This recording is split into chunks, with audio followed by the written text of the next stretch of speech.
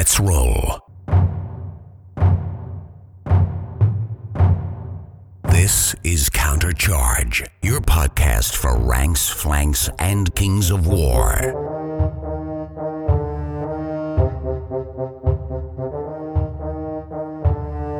Join your hosts as they delve into the world of Panithor and bring you worldwide coverage of all things Kings of War.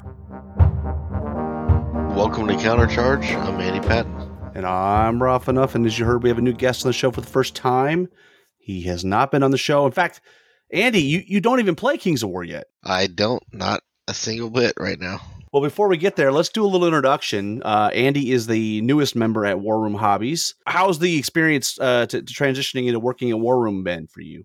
Pretty nice. I have played less games, but I've been around it a lot more. So I love the environment. We should tell everybody right up at the front, you are a highly competitive 40K player. In fact, I looked you up, Andy. It says you're 234 out of, I don't know, 12,000. I don't know how many 40K players we have in the US, but you're 234. And I imagine the only reason why you're not higher is because you don't travel enough.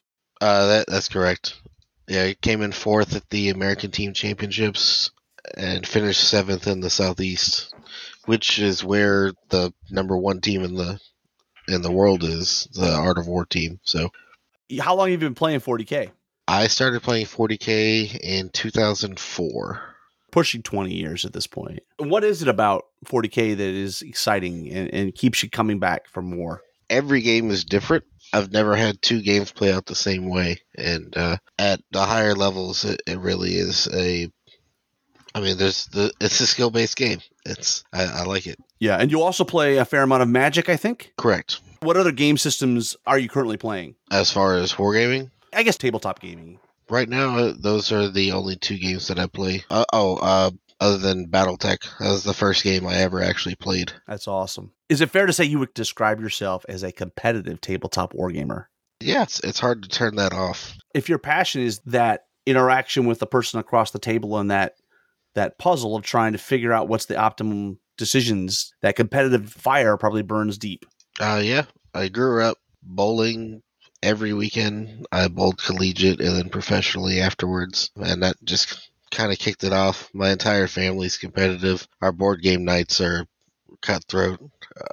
It's insane. So when I started getting into the wargaming aspect of all of my hobbying, it just kind of fell right in with everything else. Well, what we're going to do tonight is something unique. You know, we've got Andy on the show, and he's had a chance to read through some of the rules. He's had a chance to actually build an army list and look at the armies.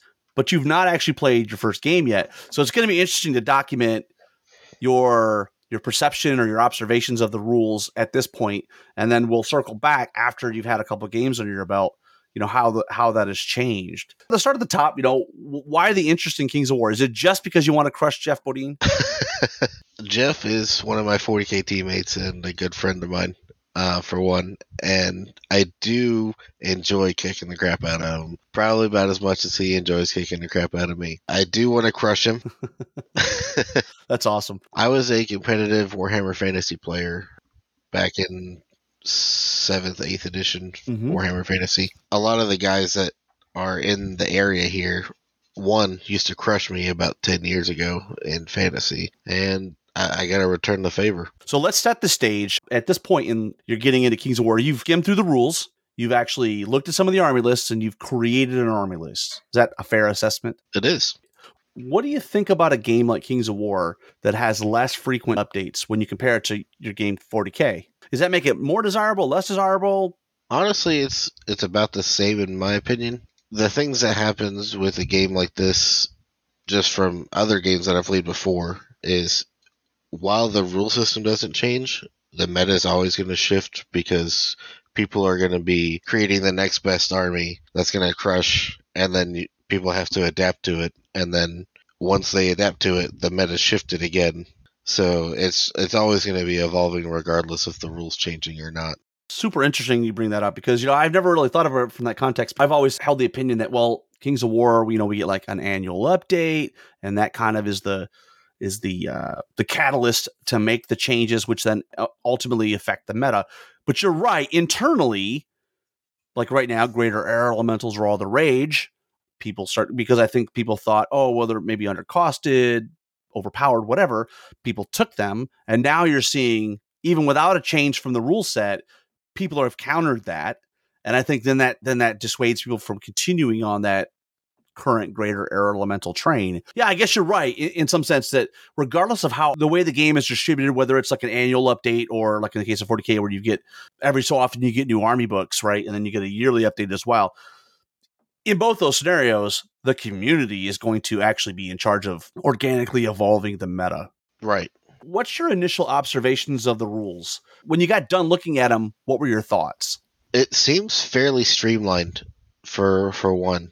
All the armies use the same special rules. One of the things I don't like about 40K right now, some armies may have the same rule, but it's named 15 different things. Everybody has access to the same, like war gear, magical items, stuff like that. And they're pretty basic in what they do, but I know at a high level they kind of impact a lot of the game. And the terrain is pretty simple. I didn't find anything in the rules that is hard to misinterpret. So that is nice. I have described the game in the past as more deterministic, maybe less random. I mean, we do still use D6s to determine results, but to your point, there's not like random terrain effects. Or is that something you picked up on? Do you feel it's like more or less deterministic from other games out there, or is it pretty much the same as everything else out there? No, I agree with you. It is quite deterministic. What you decide to do will decide the game, other than, I mean, your dice could go bad on you, but for the most part, kind of just there to move the game along. The one thing that some people complain about is we have the exceptional results for a nerve test where you roll double ones, and then even if you route them, you don't route them, right? So, potentially it's a 1 in 36 chance, right, that you hit a double one. But if you hit it at the wrong time, it could be key. But I don't prescribe to the belief that that's significantly impactful on the game. It doesn't happen that often, and it happens even less when it's at the critical moment of the game. Right. Any mechanics jump out at you when you look through all these rules and stuff? Is there anything you're like, oh, that's an interesting mechanic? Competitive guy may use the word exploit, but an opportunity to leverage. Not really. The biggest thing that popped out to me in general is no rolling for charge distance. Right, that's a big thing from 8th edition, right? Where you would take double your speed or double your move plus a d6, I think. I can't remember. It's been so long. But I know random charges was a thing in 8th edition. Right. Does 40K have random charge distances? They do. You could fail a 3-inch charge even with a 10-inch movement guy if you're rolling bad for the day. I typically prescribe to deployment and movement are the key in this game, right? And the fact that those are not random, I think, is helpful to keeping the game in your control. I think it increases the skill base a lot. One thing that I'm dying to ask you is, we have variable game length, right? So after 6, we roll a 4+ and we play a 7 turn. Is that a common thing? Because I don't play as many games as you. And number 2, what's your opinion on that? In the last recent edition and in the last edition of Warhammer, that actually had a variable game length. So they stopped that in the current edition that I'm playing. And I think it helps in list building to have a fixed game length, whereas you can't plan 100% of your game out if you don't know how long the game's going to go. So you can get a general idea, but you're kind of just, sometimes you just got to cross your fingers, man, and hope you don't roll 4+. When you say that, instantly jumps to the chess clocks. We typically, in a competitive environment or in a tournament, commonly we're going to be using chess clocks. Is that common in other game systems that you're playing today? Yes. Making sure each player has the same amount of time in 40K ultimately can only be done with a chess clock. In high competitive play, it's done at pretty much all of the top tables.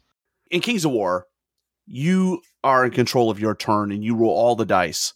You roll the hit, you roll the damage, you roll the nerve test, and really your opponent their only job is to pick up units. In 40K, is that the same? Or when you roll dice and you do attacks and you damage, I guess they have ward saves or something that they have to roll on your turn, right? Correct. They have to do all their saving throws, do casualties and all that themselves. But so there is a lot of back and forth on the clock. So clock management is a bit of a headache sometimes in 40K. So when you roll the damage and they have to do saving throw, do you throw the clock back to them and then they do their saving throws on their clock? You're supposed to. Not everybody does it. That's a lot of back and forth, I guess.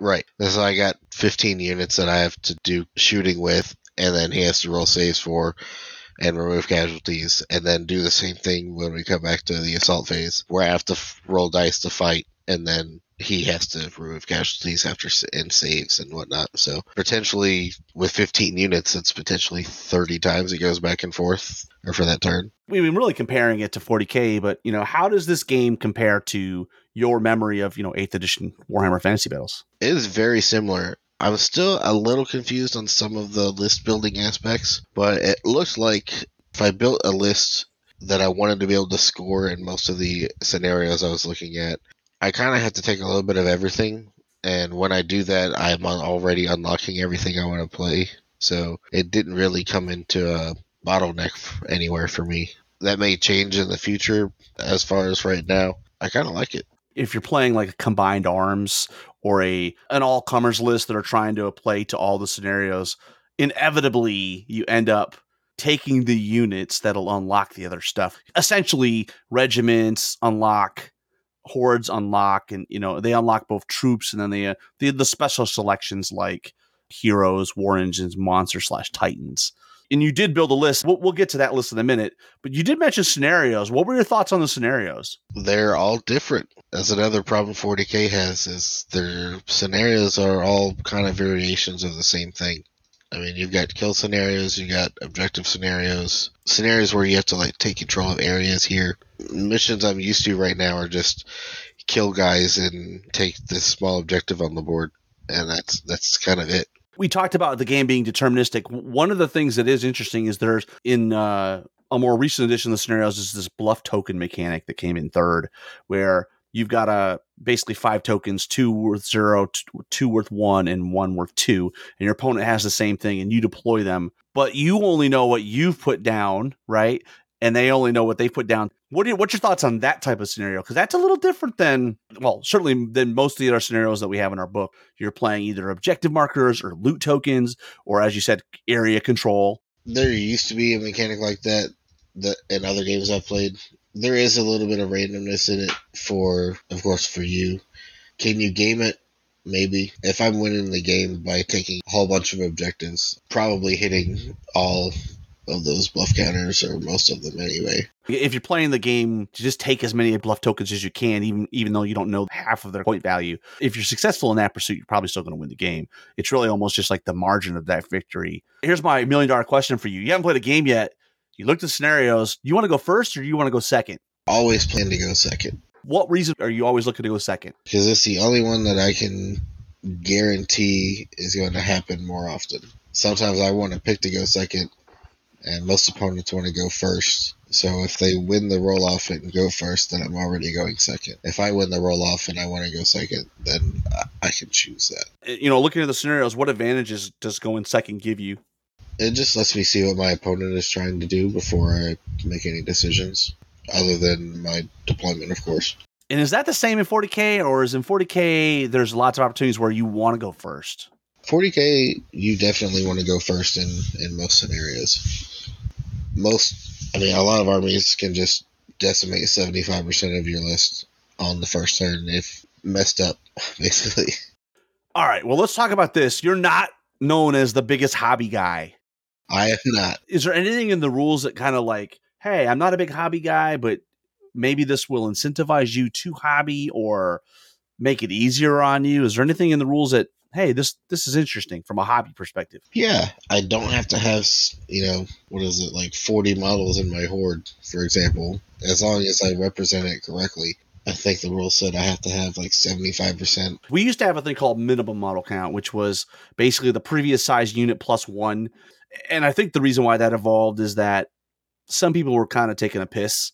They'd show up with a unit that's got 4 models on it and it's supposed to be a horde. Yeah. They had to put something in there. And so now what we've done is, rather than being a punishment, it's sort of like a positive thing. Hey, in hobby scores, they'll say, oh, if you meet PMC, which is 75% of the unit size, then you get like a bonus maybe to your paint score, for example. At the end of the day, I think in general, most tournaments are going to tell you that make it look cool, make it look full. Playing a unit of ogres, have something that's the right size for an ogre so that you don't confuse your opponent. I think the goal for everybody is just to have a unit that clearly showcases to your opponent what it is.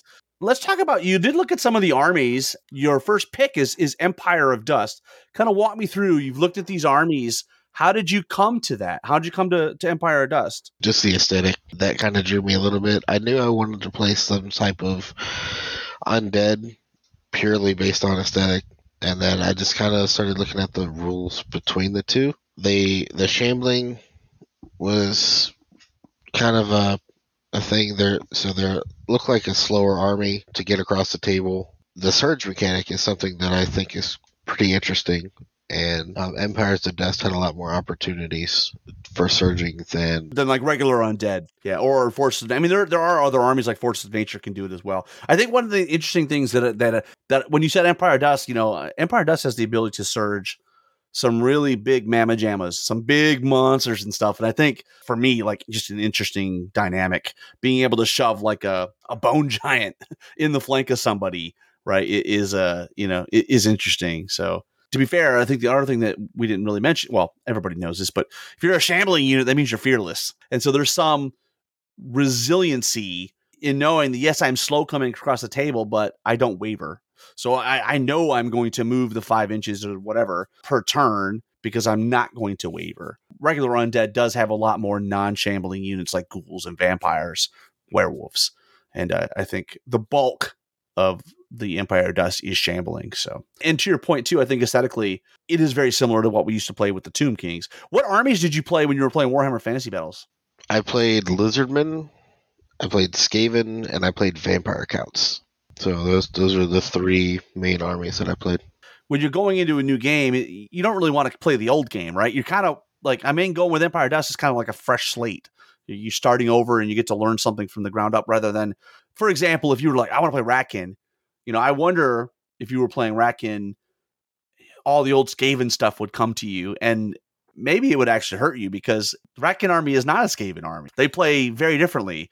It's a positive thing by picking a clean, fresh army. I don't know. I agree with that, actually. Well, I remember the rules from when I was playing Skaven, and I was looking over the Ratkin as it was potentially my first pick.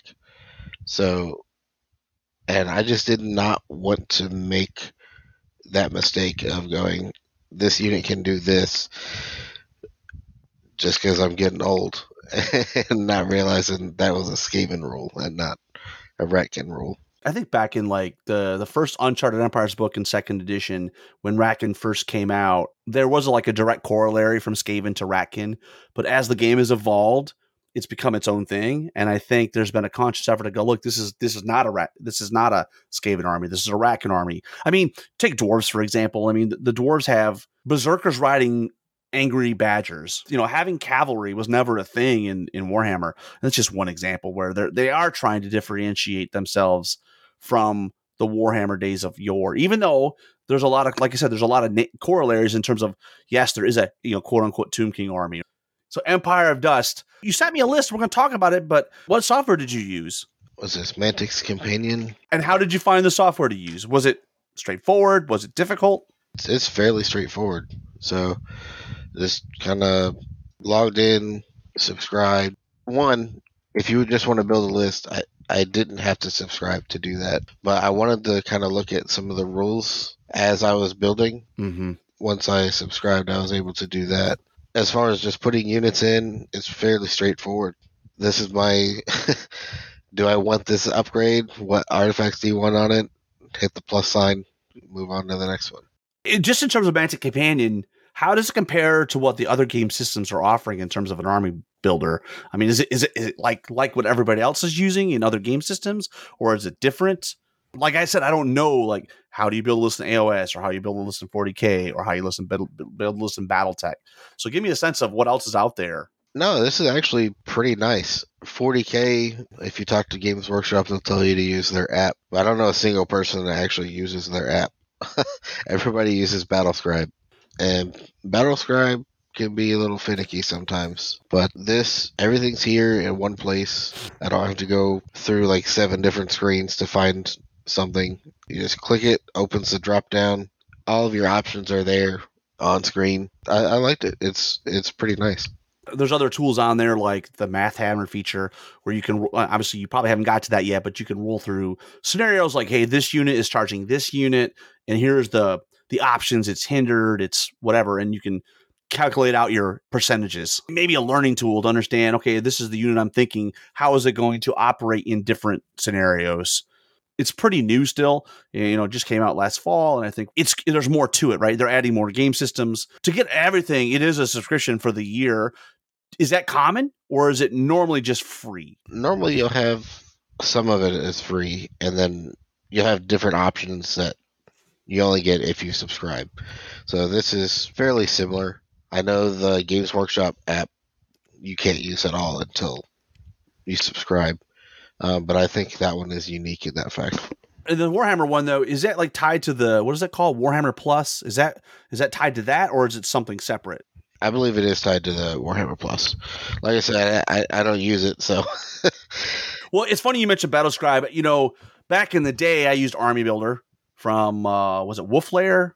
I think is the name of the company. You should love that one. Yeah, I used that back in 2010-ish. Battlescribe, the problem that I've always had with Kings of War is that because the files are built by the community, it's inconsistent is the best way to say it. Like there's times where I'm like, I can't trust what I'm putting in here. But if it's coming from the company that makes the game, even if they make a mistake, it's going to get corrected pretty quick. And then I think at this point, you know, I think it's probably like 99% accuracy, probably maybe 100% at this point in terms of the content that's in Mantic Companion, because you have this whole community using it, and it goes back to the, you know, to the, hey, there's an issue here, and then it gets resolved.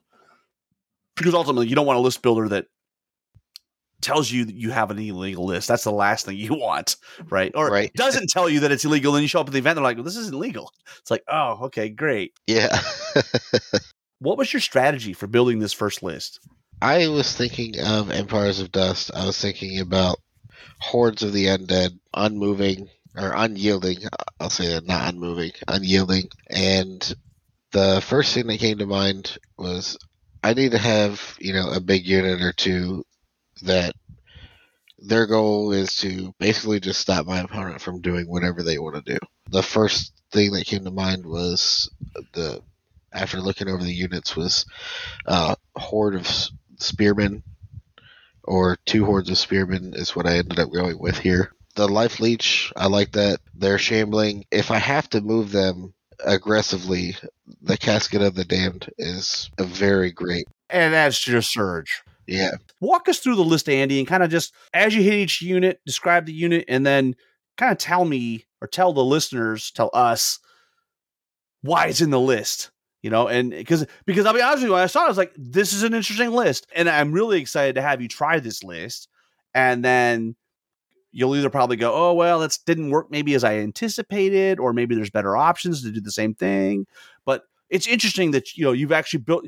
Most people go to a demo and I provide the list, right? Here's your list. And it's a balanced whatever. Here's 1,000 points. And we should say this is a 2010 list, 2010. And yes, it's goofy because that's what we're playing at Kings of Memphis 3. Many people say, why 2010? Well, that's when Kings of War came out. So it's kind of an homage back to when first edition was released. Why don't you walk us through your list as you're going through units? Describe how you envision them operating, why you gave them the magical artifacts that you did.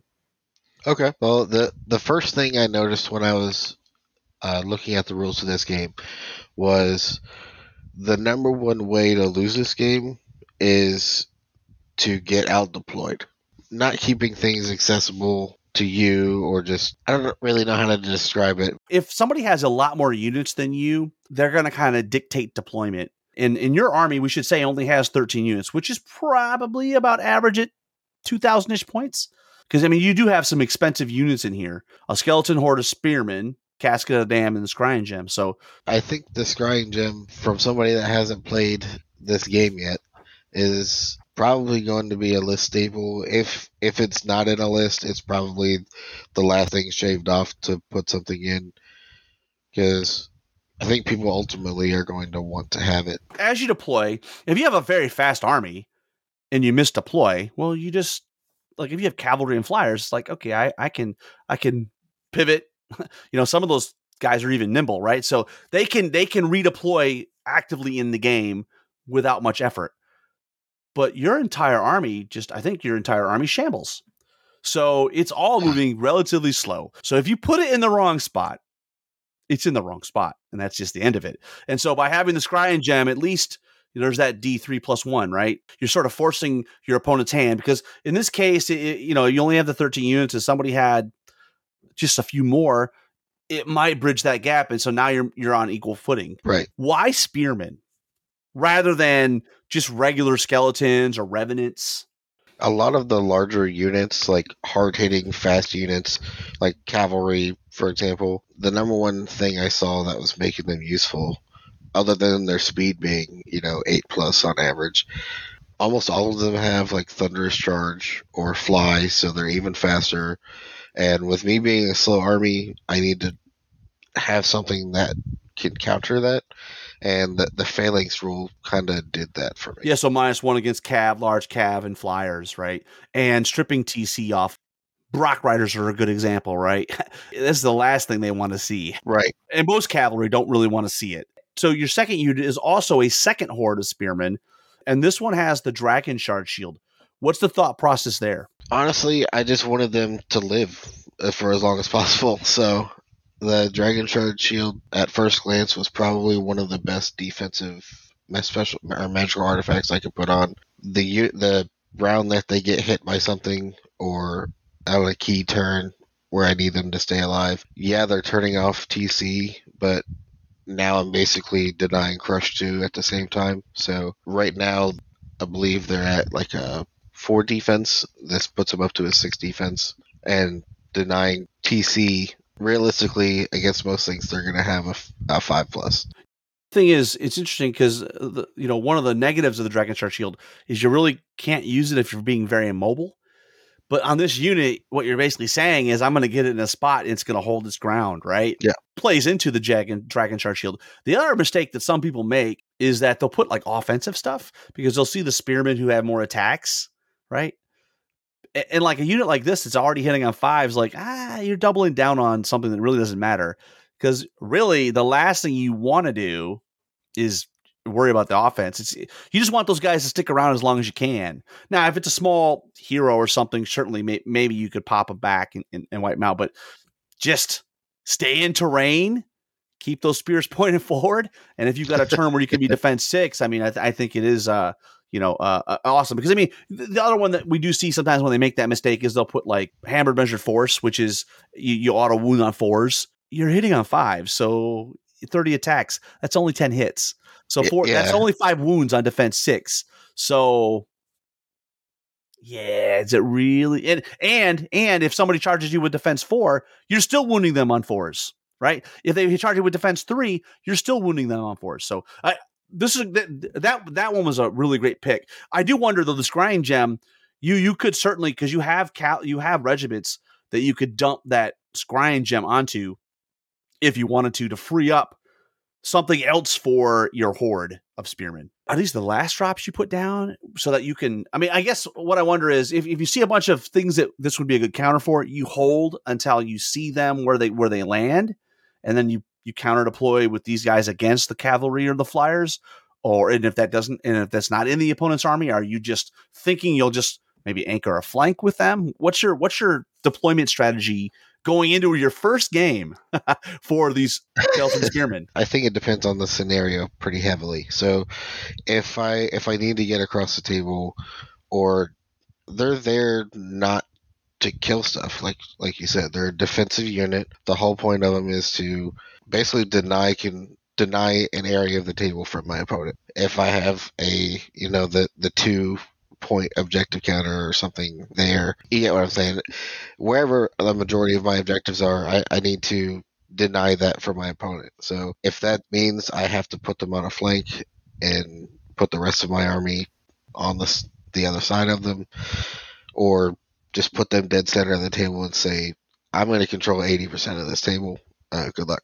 Yeah, the other piece that's probably important to know too is hordes are great because in a game like Pillage, where you have to have the tokens 12 inches apart and you have to be within 3 inches of a token to apply your unit strength to control it, there's the potential that a spearman horde like this could control 2 tokens, right? You could, depending on where the tokens land, and obviously you deploy some of those tokens, there's the potential where you can hold 2 tokens, which is a big boon, right? Because then that allows your other stuff to go do what they need to do.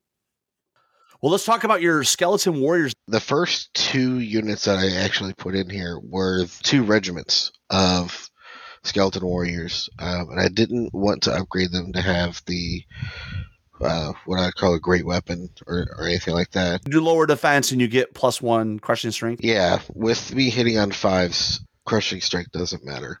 The 2 regiments were there solely because I thought they were point for point one of the best unit strengths for the army, and they're there just to score me points. I mean, 85 points naked for a -15 is pretty good, right? Like, yeah. I mean, yes, to your point, they don't have any offensive punch really, but they could certainly tie something up, something small, because they are defense 4. They could tie them up for a couple turns, possibly 3 turns. Like a giant.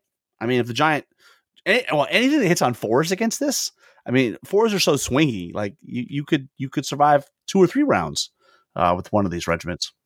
Of course, the casket for large surge if I have to move them, and then 3 troops of skeleton warriors built the exact same way. Those are for, I can use those for scoring too, but the big thing is they're chaff, they're screens for basically forcing my opponent to deal with them and delay them or force them into the horde, basically, of spearmen. That's probably less likely to happen, but they're going to have to deal with my troops regardless. You've got Casket of the Damned on all of your units. So you've got 1, 2, 3, 4, 5. You have 7 caskets. What's the thought process there? Casket just seems really good, man. If I need to throw a troop unit into an enemy unit, for example, of course they get their movement and then I can surge them afterwards. I don't get the opportunity to double time them because they're shambling. Mm-hmm. So just being able to throw a troop squad into a flank of it or rear of a unit if it's in combat with something, just to kind of stall them there, is kind of my idea. And we should say a Casket of the Dam, once per game, when you target surge on that unit, you get an extra 6 dice, right? I guess where I'm coming from, we're going to get to it, but one of the things I noticed is you don't have a lot of surge in the list.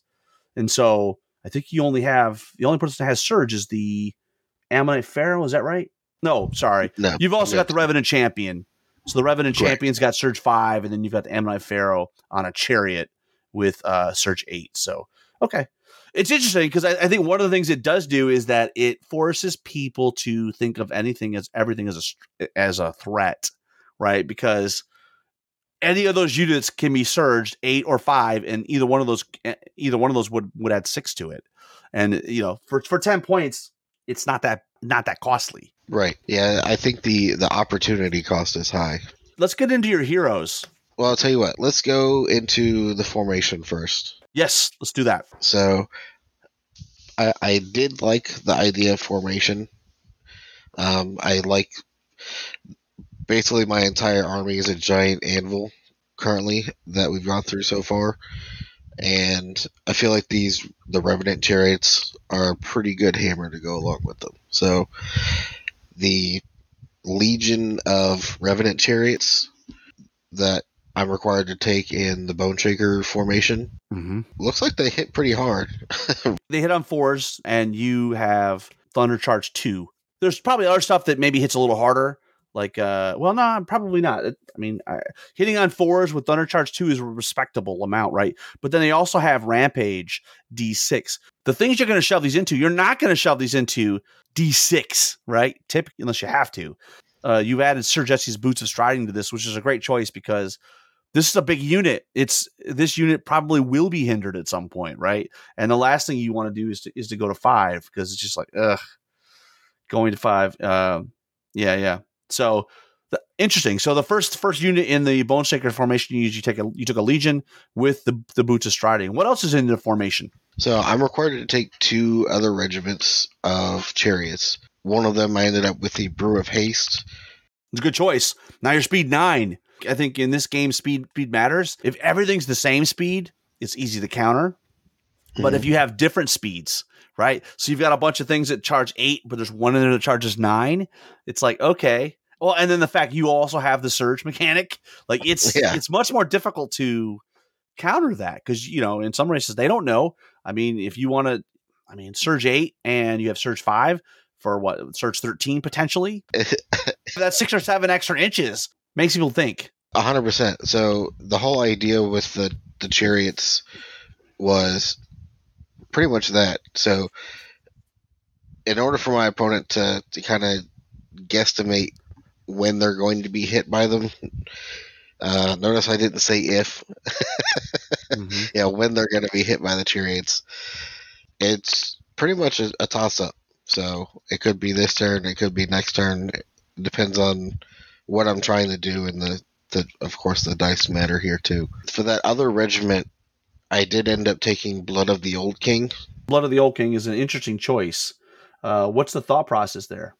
I've got Brutal and the Rampage and Thundercharge already, and I'm not worried about damaging myself as much with having Life Leech, and one of my other characters has Heal. And Drain Life. Yes. Like I said, I'm not too worried about taking wounds on myself.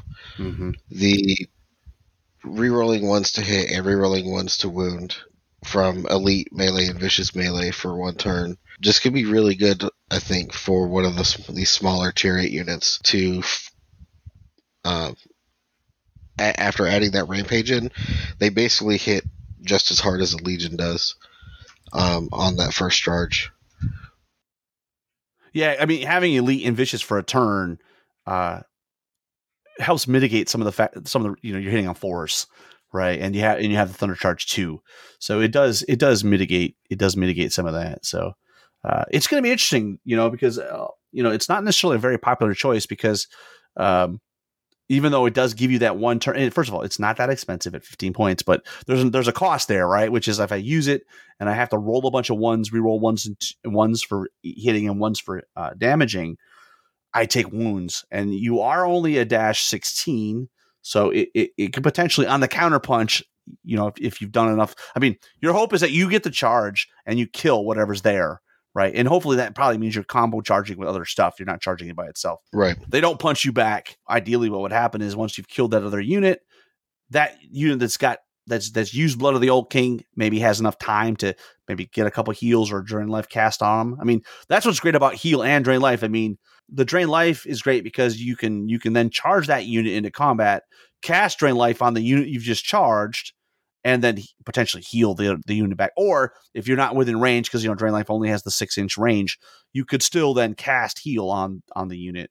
And heal 5 is pretty good. That's kind of my idea on that. And then, of course, now getting into my heroes, I am required to take a Revenant Champion cavalry unit for the last part of this formation. Mm-hmm. Looking at his profile, he does not look like a very killy character.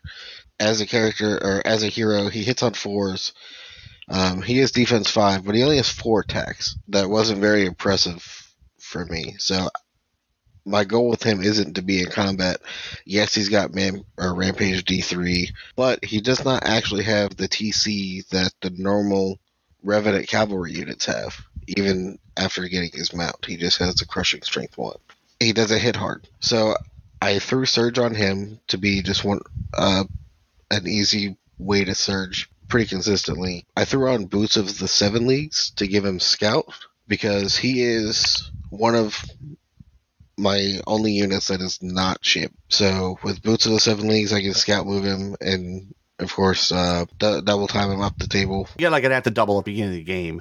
So you can Right. potentially put some pressure on people because he does have a speed 8, right? Your point, though, is that he doesn't have a lot of attacks, but potentially you could throw out a threat. What I was looking at with the Boots of Seven Leagues is because this guy does not shamble, and he's actually fairly quick at speed 8, giving him that free move early could get me onto loot counters and start pulling them back onto my side of the table at a very early spot in the game instead of having to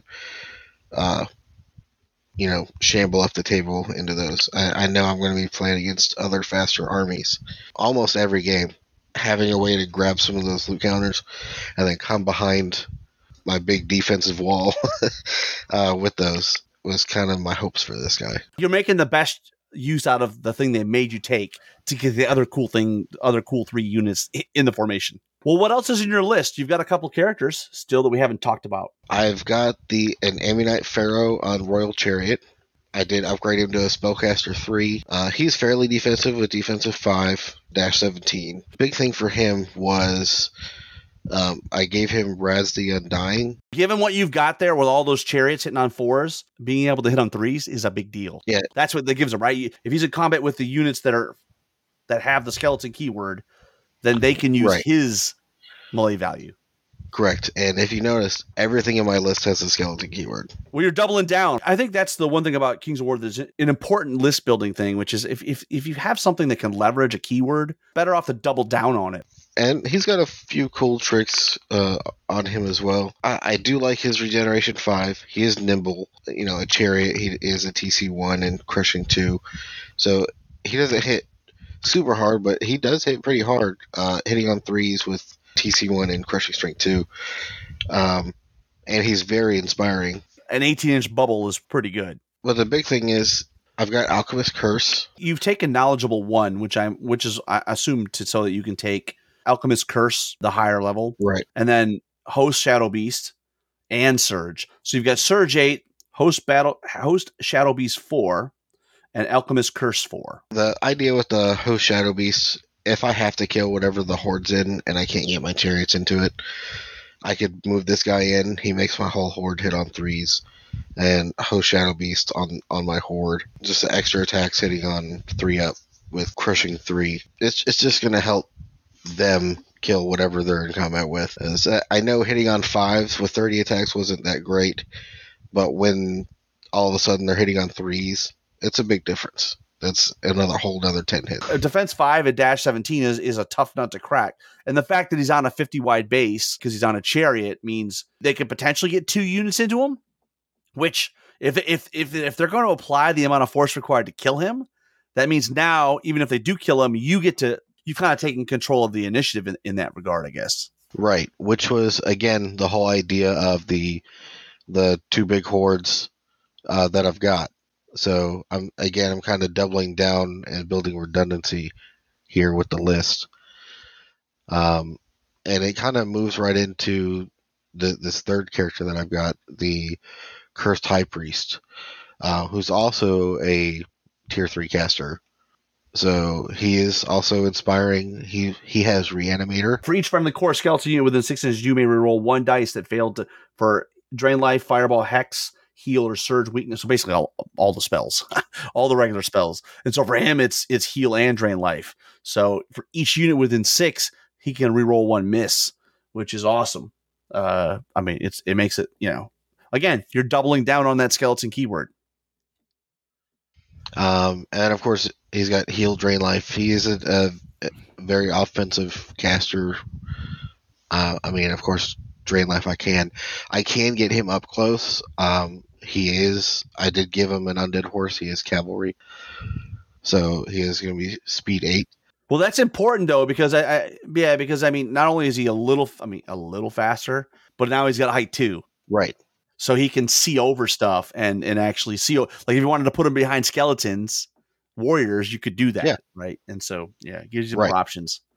The one thing so this list has got 13 units for a total of 24 unit strength, which is probably pretty good at 2010 or 2010 points. What's interesting is going to be how it fares, right? I've never seen a list like this before. Usually there's more monsters, or there are some monsters in the Empire Dust list that we see. But you really are diving well into the skeleton keyword mechanic. And so it's going to be interesting to see how you go. What's interesting is you do not have really any hammers, right? You don't have anything you're going to go, oh, I can send this unit in. There's no blenders. And to be fair, maybe there really isn't a blender to be found in the Empire Dust list. And I think, leveraging the Ammonite Pharaoh to give other units with a skeleton keyword the 3+ melee value, that's about as good as you're going to do, right? And if you can get the Legion in there, 20 attacks hitting on 20 attacks with D6 Rampage, right? It's interesting. I'm curious to see how it goes. I normally the monsters that we see are there for really one purpose, which is they normally have Crushing 3 or they have Crushing 4, like in the case of a giant. And I wonder if, you're really only guy that really has a lot of crushing strength is your Ammonite Pharaoh. The rest are all they're all TC2, right? So it's going to be interesting if you were to run up against, let's say, a defense 6, maybe a dwarf line that has defense 6 or Force of Nature. So what's going to be interesting is as you get a chance to play this army against the 28 other armies, if you find that it works real well in some scenarios and against some certain armies, and there's some that you need some help in, and if you have to come back and adjust, the one area that you probably could adjust, maybe you do have a lot of points in Casket of the Damned, and you do have a lot of points in spellcasting. Spellcasting is very important for EOD, so you got to put your money there. If you have 3 spells, you can only cast 1 per turn. It makes you a jack of all trades, but the cost of that is it's an extra, 75 points, something like that. 80 points. Yeah. You might come down and you might go, you know what? I like Alchemist Curse and I like Host Shadow Beast, but you might find that one is better than. If you're using Alchemist Curse, that means you're not in combat. You can't cast it if you're in combat, whereas House Shadow Beast you can. And so because you're trying to leverage his melee 3+, you might find, even though Alchemist Curse is great, you might find it's better to have the Alchemist Curse on the Cursed High Priest because he's already Spellcaster 3, right? Without taking the Knowledgeable. Long story short, you're going to learn a lot from your first few games and you'll probably make some changes to the list. I'm expecting to. It's a good place to start though, right? You've put some thought into what you've created. Okay, on paper, this is what I'm going to do. Does it actually operate the way I anticipate? You've built this list. What are you expecting? I'm not expecting to kill a whole lot of stuff, to be honest with you. If it dies, it's because I grinded it out and just outlasted my opponent, which is kind of where I'm kind of leaning with this list. I firmly believe that the scoring systems that we use does have an impact on the type of armies that are more effective. So we should say for King of Memphis 3, we're using a major win, minor win, draw, and then minor loss, major loss scoring system, but there is no kill points or attrition points. So it's literally how you do on the in the scenario, and then there's bonus objectives, right? And so what's interesting about that is this list will probably do pretty good in that scenario because you said something. You said this list is going to kill stuff, right? If there are other scoring systems like Blackjack where they have +5, it's the difference between what your opponent and you killed, right? It makes it go up or down. Or in the case of Northern Kings, which is a scoring system where it's just straight up, what did you kill? You're not going to be getting those extra points. Maybe talk to me about that. You have a lot of experience with 40K and other game systems. How does 40K scoring system? Well, first of all, do you guys only have the one? Is it just ITC? Like, maybe walk me through how many different scoring systems you have, and are there different scoring systems that affect list construction or the effectiveness of a list differently? So for 40K, you've got all the same primary objectives and secondary objectives pretty much throughout every event that you're going to go to, as for the very large events. So there's not going to be any differentiation on how things are scored at all. So basically, you pick 3 secondary objectives with your army, try and score those, and normally in list construction, you're like, all right, what secondaries am I going to build towards? And then you just kind of build that way in such a way that you don't also give up your primary objectives, which are the,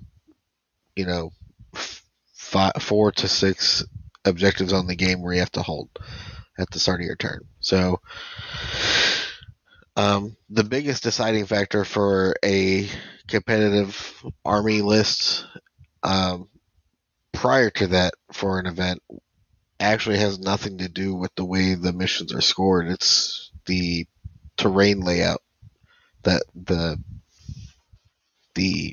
event is going to use. So there are 2 main event layouts. There's Games Workshop's event layout, which is the same on every table for specific missions. So you can practice with that terrain pretty much anywhere you go. And then there's one called Player Place Terrain, where the players go back and forth and place the terrain as such. And both of them are favoring in different types of army construction. So I don't see that a whole lot in Kings of War with the terrain.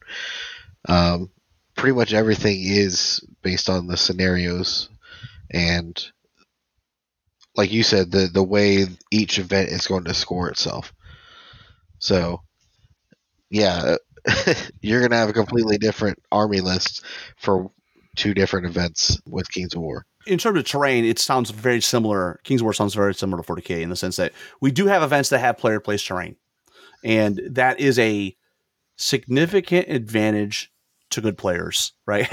Because they can exploit it, right? So if they've got an army with a lot of Pathfinder, or they're going against a gun line that has a lot of shooting, you can certainly use terrain to your advantage. Typically, we have a set layout that a lot of people use. It's the Giant Dwarf Pack, which is available at -28.org. There's like 12 different maps, and we've been using them for years. These map packs basically have 10 pieces of terrain. You have 2 hills, 2 blocking terrain, 2 forests, 2 difficult terrains, and 2 obstacles for 10 pieces. And they show where they go, right? And it's relatively balanced. In general, there's like rules like they don't put any hills in the deployment zone to give, war engines and shooting an advantage. But what's interesting is that what I've also noticed is that depending on what region you're in, there's really no consistency between how big the pieces are, because it's not just about the amount of pieces of terrain you have, it's how big they are. And what's really striking is I was listening to a 40K podcast called Forge the Narrative, and they were talking about the LVO event, and I guess there was some consternation about some of the tables at LVO really kind of swung games one way or the other. You haven't played a game yet. What are you looking for terrain in terms of minimizing the impact on the game, or maybe you do want it to impact the game? Or I guess what I'm saying is, do you want terrain to be a neutral party? Player place terrain is its own thing because, well, I mean, it's in the hands of the players. But if you have a table layout, right? Do you want it to be symmetrical? Do you want it to be balanced? Do you want it to be neutral in the sense that it doesn't really hurt you as a player? Just talk to me about that. Terrain from a new player, new to wargaming in general, is neutral. As somebody who's been in it for a while, it is exactly the opposite. I don't know how many times I've been destroyed because of a terrain piece, and I don't know how many times I've built an entire game's premise on the one piece of impassable terrain on the table. So it has a very huge factor in games like this. You notice I already tried to mitigate some terrain by putting the Sir Jesse's Boots of Striding on my Legion. Biggest unit that's going to be out there moving through stuff, trying to mitigate the effect of that, yeah. With this list, I'm trying to mitigate terrain as much as possible. Me being shambling is nice for terrain. If I recall, it was... if you surge into terrain and do a combat, you'll still be hindered. But, to your point, though, your stuff is all fearless. So even if you do get punched first, you're probably still going to be around for the counterpunch. And remember, on a counter charge, you're never hindered. There's certainly an advantage of taking that and you have the unit like the Horde of spearman with the dragon shard shield. That's a perfect unit to put in the woods, right? Take a charge. Yeah. And then if they want, and if you do want to charge them, you're not out anything. Good luck. I mean, you're still hitting on 5s. No matter what you do for terrain, it's going to impact the game one way or the other. The best maps, the best terrain layouts, take into account the scenario, right? Because what you don't want is, we're playing dominate, which is get everybody within 12 inches of the circle. Oh, by the way, there's a 15-inch, like a big piece of blocking terrain right at the middle of the table. It's like, oh, okay. That right there is going to, in some cases, eliminate what units can even score, because they may not even physically be able to get 50% of their base in the scoring zone. Right. It's interesting because I've kind of leaned away from player place terrain. Well, especially at my events, because my events are trying to be more new player friendly. And I think that's like one more skill that you have to learn, right? Oh, how do I deploy the terrain to make to make maximum advantage by my army? But on the same token, I think like Masters, where you are playing at the highest level, where you've got the 64 best players in the country playing, it's like, well, you could make the argument that they should be capable of that, right? They're the best players. They should be they should have that skill set honed. Narratively, it makes the game kind of look stupid sometimes, because when you do place terrain, you're placing the terrain not for the aesthetics or the narrative of it, but for specifically game interaction. So you end up with like weird situations where like you have the army that has a bunch of shooting. The last thing they want is a bunch of forests or hills between you. So you end up with stuff in the corners, right? Right. Is player place terrain common in 40K, or is it more use the map packs? Normally at smaller events, you're going to use the map packs, and a lot of the really large events use player place terrain. And the reason they do that is it makes it more skill based. Well, it also makes it easier on the TOs. Right. At Kings of Memphis, we historically have done, maps. Now, one of the things that's interesting, that's a trend, that's when you are using map packs, one of the more current trends in Kings of War is that during this round where we're all playing the same scenario, everybody's using the same map. The terrain could be slightly different, right? It might have aesthetically different. Maybe some of the pieces are slightly different sizes, but like the layout itself is the same on every table. And I think the impetus for doing that is that it's just one less variable, oh crap, I'm going to lose because I'm on this table, right? Versus that table, trying to reduce some of the randomness, I guess, of which table are you on? Right. I can't wait for you to get your first game and to have the same conversation after you've had a game and go, oh, I was completely like, you're either going to be one of two things, Andy. You're going to come in and go, I'm an idiot savant. I got this down. I'm ready to crush dreams, right? Or you're going to be like, well, that was an eye-opening experience and I learned a few things, and what are the next steps to adjusting or updating or tweaking your list? What army do you want to play against? So we're going to be playing this week. What army do you want to play against? I didn't really think about that. Yeah. I don't think it matters that much, to be honest. Okay. If it's a very shooty army. That's something that you probably want to consider too. Obviously, as you play more, you learn the meta that we play in. You know the type of armies that are showing up. If you find you are playing in a very shooty meta, Veil of Shadows is a good thing, right? Like it's a spell that you can take to make everybody make everybody stealthy. The flip side of that is if you find that there's not a lot of shooting, well then you've kind of wasted your points because it's really not useful because it doesn't work against most spells. Really, just regular shooting. It's a weird thing because there's so many armies. Right, there's 29 armies, and you could argue some of them play very similar, like Kingdoms of Men and Rhodia have a similar play style.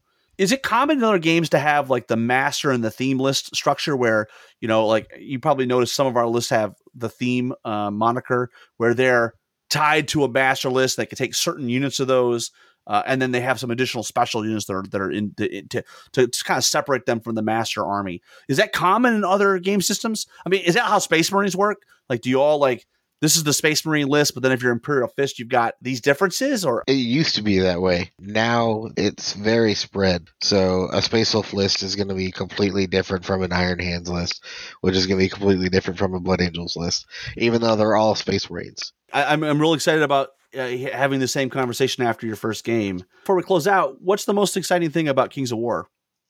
I haven't played a game yet, but the movement matters a lot in this game. I can tell just from reading the rules, and I've watched a few games, but Yeah, movement is huge. In 40K, people will say, even if you watch a game at 40K at high level, like pop into an Art of War game or something, at some point in the game, they're like nonchalantly moving models an average of their distance, basically. So if they move 6 inches, then they'll move like, 4.5 onto an objective, and just by picking up the whole unit and setting it down on top of the objective. You don't want to do that in this, because it seems like every facing, every angle, it really matters, and that's one of the things I like about it. It's also a distinction, obviously, 40K or Age of Sigmar. I mean, they're not, I don't want to call them a skirmish game, but they are individually based models. And so line of sight has different implications. Facings have different implications. In this game, your facing is super important, right? As much as how far away are you from the enemy, right? Right. You hit on a central theme, though, I think, or a key point there, which is movement matters. I think somebody said it best. Terrain also matters, and it's important that you either have to be, you need to either have terrain mitigation to go through the terrain, like a Pathfinder, or you got to be fast enough to get around it. Deployment also is a big part, especially for armies that don't have redeployment shenanigans, right? Because like Kingdoms of Men has a special character that allows you to redeploy D3 units after deployment. Your army is a good example. Like, you've got to get deployment right, right? Which is why you've got the Scrying Gem, because if you don't get those spearmen in the right spot, for example, if they're on the wrong flank, they're on the wrong flank. There's nothing you can do about it. No amount of magical surge is going to get them over there in time. Andy, I appreciate the time. Really enjoyed our chat. We'll be back again for another conversation with Andy as soon as he has his first couple games, and he'll come back and he'll probably say, he's either going to say one of two things. This was the perfect list, or, oh man, this list there were some holes that I didn't anticipate. I'm sure at this point, Jeff Bodine is shaking in his boots.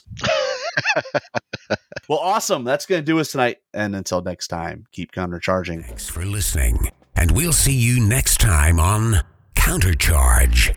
Please let us know what you thought of the show by emailing us at counterchargepodcast@gmail.com, on Twitter @countercharge15, or by commenting on the Countercharge Kings of War podcast Facebook group. If you enjoy the show, you can help others find out about it by leaving positive reviews on iTunes. Until next time, keep countercharging. Music is a composition of Kevin MacLeod and is licensed under Creative Commons.